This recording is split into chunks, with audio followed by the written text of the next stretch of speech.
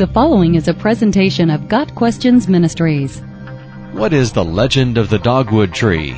Was the cross Jesus was crucified on made of dogwood?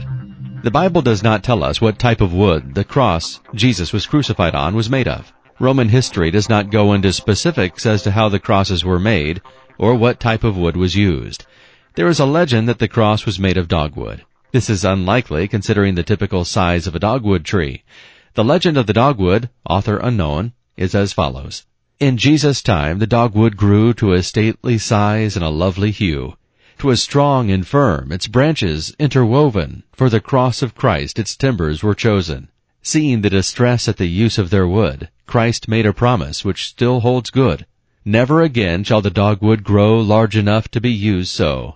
Slender and twisted it shall be, with blossoms like the cross for all to see. As blood stains the petals marked in brown, the blossom center wears a thorny crown. All who see it will remember me, crucified on a cross from the dogwood tree. Cherished and protected, this tree shall be a reminder to all of my agony. Again, this is just a legend. Nice poem, but there is no biblical basis to it. Got Questions Ministries seeks to glorify the Lord Jesus Christ by providing biblical answers to today's questions. Online at gotquestions.org.